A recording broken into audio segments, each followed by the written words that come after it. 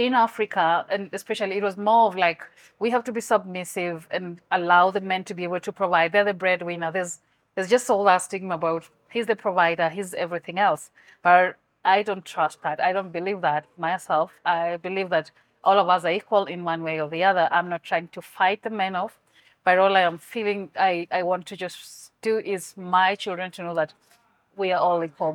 Providing inspiration and community for women in business of Middle Tennessee. This is Powered by Her with Tiffany Anton.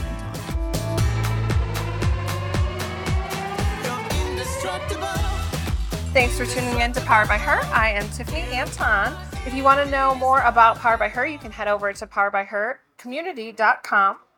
I am in Kenya, part of our kind of Kenya series, and I'm talking to a lot of Kenyan women and on their business adventures that they have. I have Mildred in today, and Mildred is kind of just a serial entrepreneurial enthusiast, and there's a million things kind of on your resume. So, hi, Mildred. Hi, Tiffany. Thank you for being here. And it is your birthday today, as we're recording. So yes. We have been able to celebrate your birthday today. That's been very exciting. So tell me what you do. Such an open-ended question, but yes. I am a serial entrepreneur. I invest in different businesses. At the moment, I am concentrating more on interior design and deco. But of course, I have different businesses going on, starting from construction and partnership in construction team with other people. But the main gig right now revolves around interior design and deco. So you do have a store front that for interior design. Yes. One of the other things that you did when we first met, you were talking about timber business. So tell me about that. And I was just kind of shocked when you said timber business, because that doesn't seem like something a female would be involved with. But tell me about that a little bit.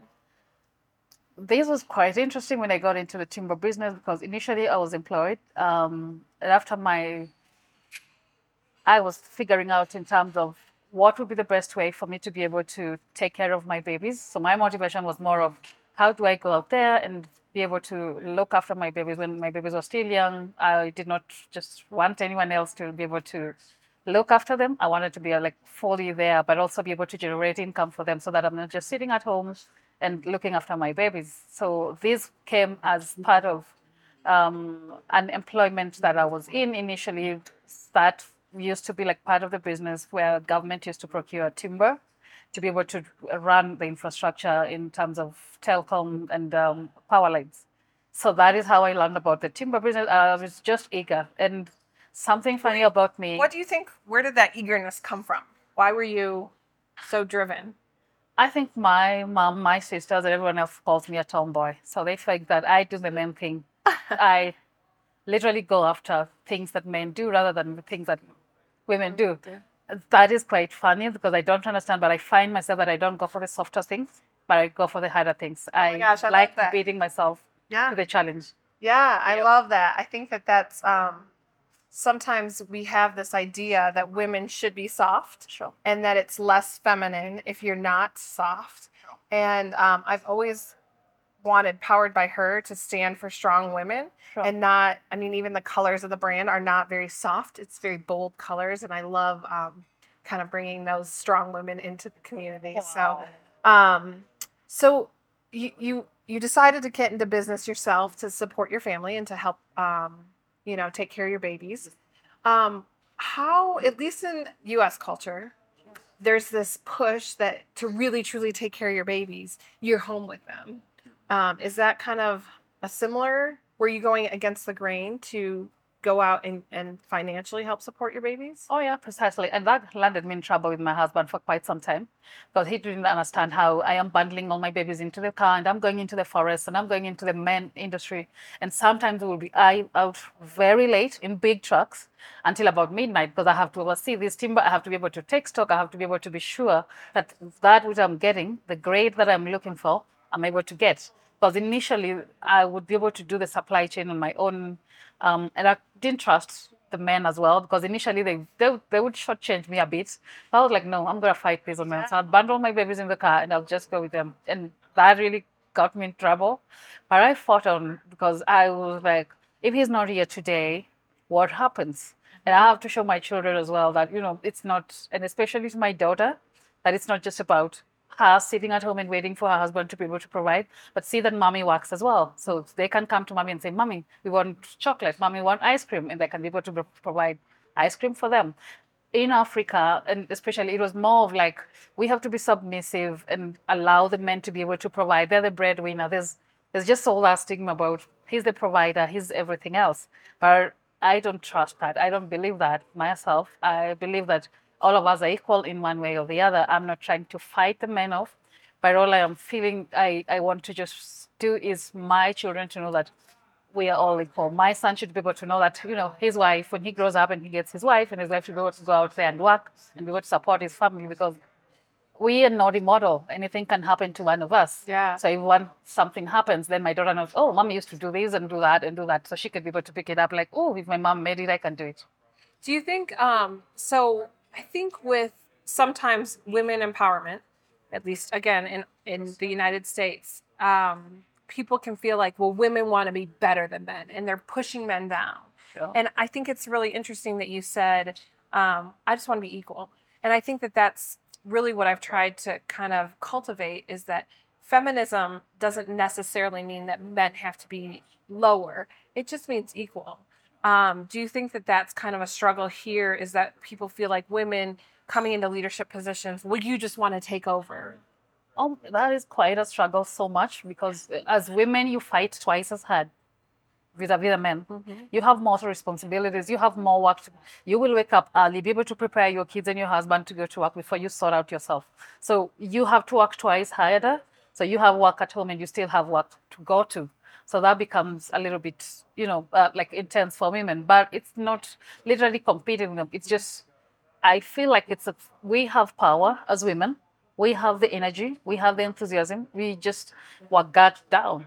But with knowledge that I can be able to do this. And for me, I think this also stemmed down from my experience, from my parents. I saw my mom really struggle so many times. We were chased out of school so many times because we haven't completed school fees. And my dad would go like, oh, I do not have the money. So if my dad does not have the money, where do I go? My mom does not have it. And you can see she's like a housewife. She cannot do anything else. And I didn't like it because I was like, Mom, you can do something. Mom, you'll be able to do something. And she was like, there's nothing much I can do. But now I have the power to be able to, I have gone to school, I've been exposed, then I'm like, yeah, I can do something. Where do you think that drive comes from to say, you didn't see it in your own household? So where do you think that comes from, that you said, no, I can do something? Yeah, I feel like that just setup of struggling while we were growing up.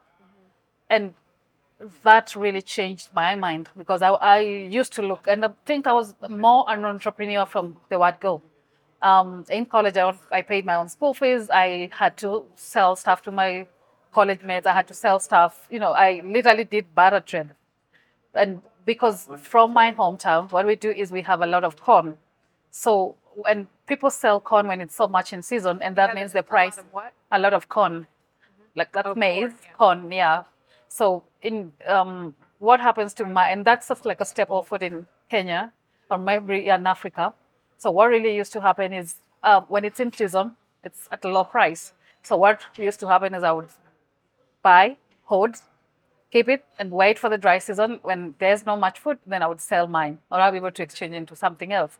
I'll be able to get nice jewelry, nice shoes, nice outfits, and just be able to, like, do you have corn? Give me corn, I'll give you a nice dress. Yeah. Give me corn, give me this. So for me, that really, I figured out, like, and I kept saying, if my mom had that mind at that point, maybe we wouldn't have suffered quite much. I wouldn't have skipped my semester in school just to be home to be able to figure out things. So I had to skip a semester, be home, structure business, think this is what's going to happen, then go back to school. And eventually that worked.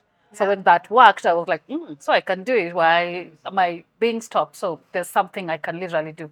What did 10-year-old Mildred, what did you think you were going to be doing? I mean, it seems like you were always kind of had in your mindset you were going to be doing something to impact your family and to financially support.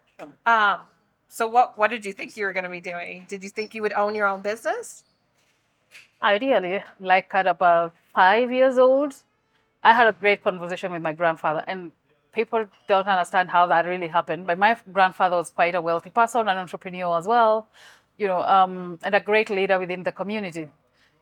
He kind of impacted my way of thinking because every time he'd tell me, "Oh, you go to school, but you go to school, but also open up your mind to other things." So at 10 years old, and he would be like, "You go to school," and he'll provide stuff for me that my own dad could not be able to provide. And my grandfather somehow was like, "Your father is a teacher, but he can't be able to do this. I am not a teacher, I did not go to school, but I'm able to provide this and this for you." So that really kind of he was shaping my mind, like, don't just focus on books, just don't focus on education, but focus also in terms of entrepreneurship. I think that that's part of the entrepreneurial mindset is so many people in education think that's the only way. Educate, educate, educate.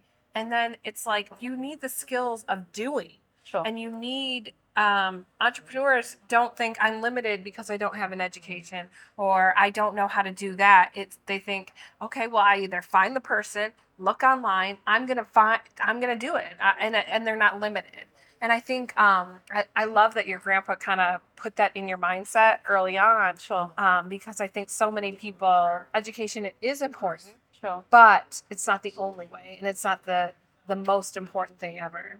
I literally agree with you. And when my grandfather would be able to compare the two, your dad is a whole, school principal, and I'm not, but do not have that education, but I am on a better place. I am in a better space than your dad. Yeah. So that kind of like, if I want something nice, I'd go to my grandpa. If I wanted something, I would go to my grandpa. I'd go to my father. I'm like, wait until I get my salary. Wait until money comes in. This salary is little and cannot be able to feed us all. And my grandfather would be like, okay, you want it, you get it. You want it, you get it. So I thought, this is the best way. That's the way. So one other thing that you've kind of been doing, you're educating others. So you're kind of doing your own entrepreneurial things. Sure. But you have the heart and passion and desire to impact the Kenyan nation, really, and impact people across the country. Sure. And so you're also running programs. So tell me about that. Sure. That is actually because most of the time I have looked at different people and I think that they're brilliant, they have the energy, they have the drive, but they just don't know how to go about it. So how about just share knowledge? I didn't buy this. I have had different trainings in terms of entrepreneurship, but later on. But I think the drive came from my grandfather, and I'm just lucky that I had a grandfather who drove me towards that line. But if I were to do things different that way, I would be able to impact people differently. So one of the entrepreneurs, we do training and mentorship.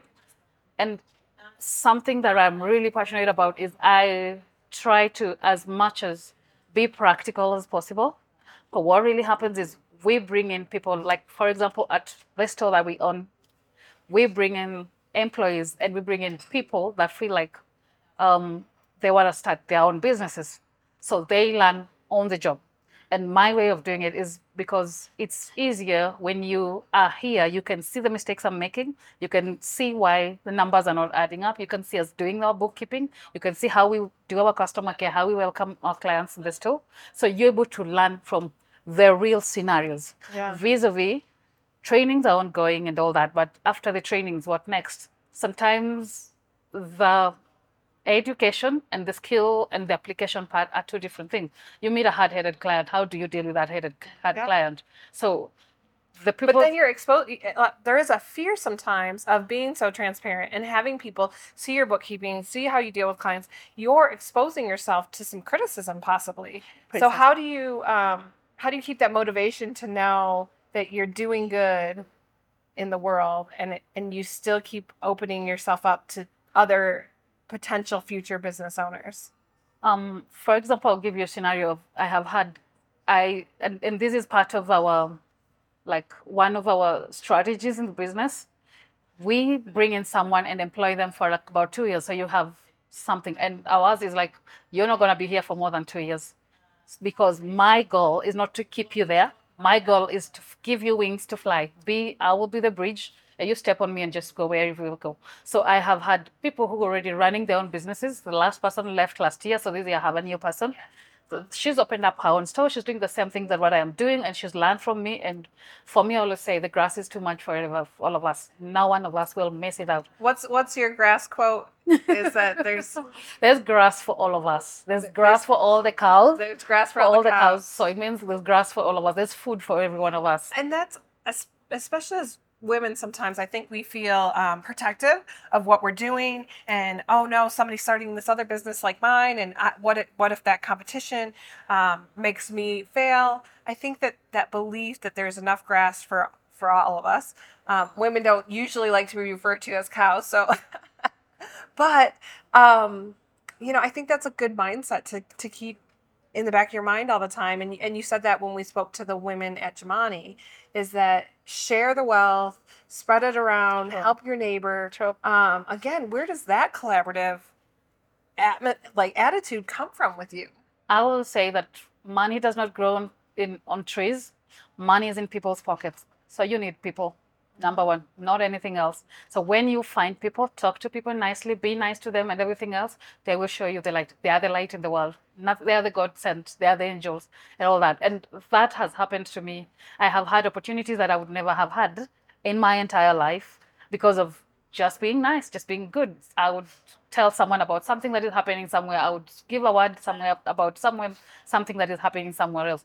Somehow, I don't believe that I want to have everything for myself. I only need a 6 by something foot from my grave. The rest is not important to me. Yeah, All can't that take it with you, right? Oh, I cannot take anywhere with it. All that is important is I leave a better place for my children and my children's children and my children's children, because that's what the Bible says. A good man lives well for his, to the fourth generation. But for me, that does not mean in terms of real wealth or, mind. Yeah. Our wealth is in our mind. Our wealth is not physical, but our wealth is in our mind. I always say, I want to make an impact on the world, my little section of the world. Sure. I want to make an impact. Precisely. And so when I die, I want people to say, wow, she impacted my life. And the rest, I don't care if I have $1 million. Yeah. I don't care any of that. I just want to make an impact on where Precisely. I'm at. What do you want people to know about the women in Kenya, their biggest struggles when it comes to providing for their families? We are amazing women in Kenya. We are so hardworking. We are go-getters. Hustlers. We are hustlers. We are everything. Fear is our greatest. And that I have realized that is the greatest thing. You just don't want to compete. You wake up and you go out and you fail and you feel stigmatized and you listen to your friends and you listen to the little voice in your head that tells you, no, you can't do it.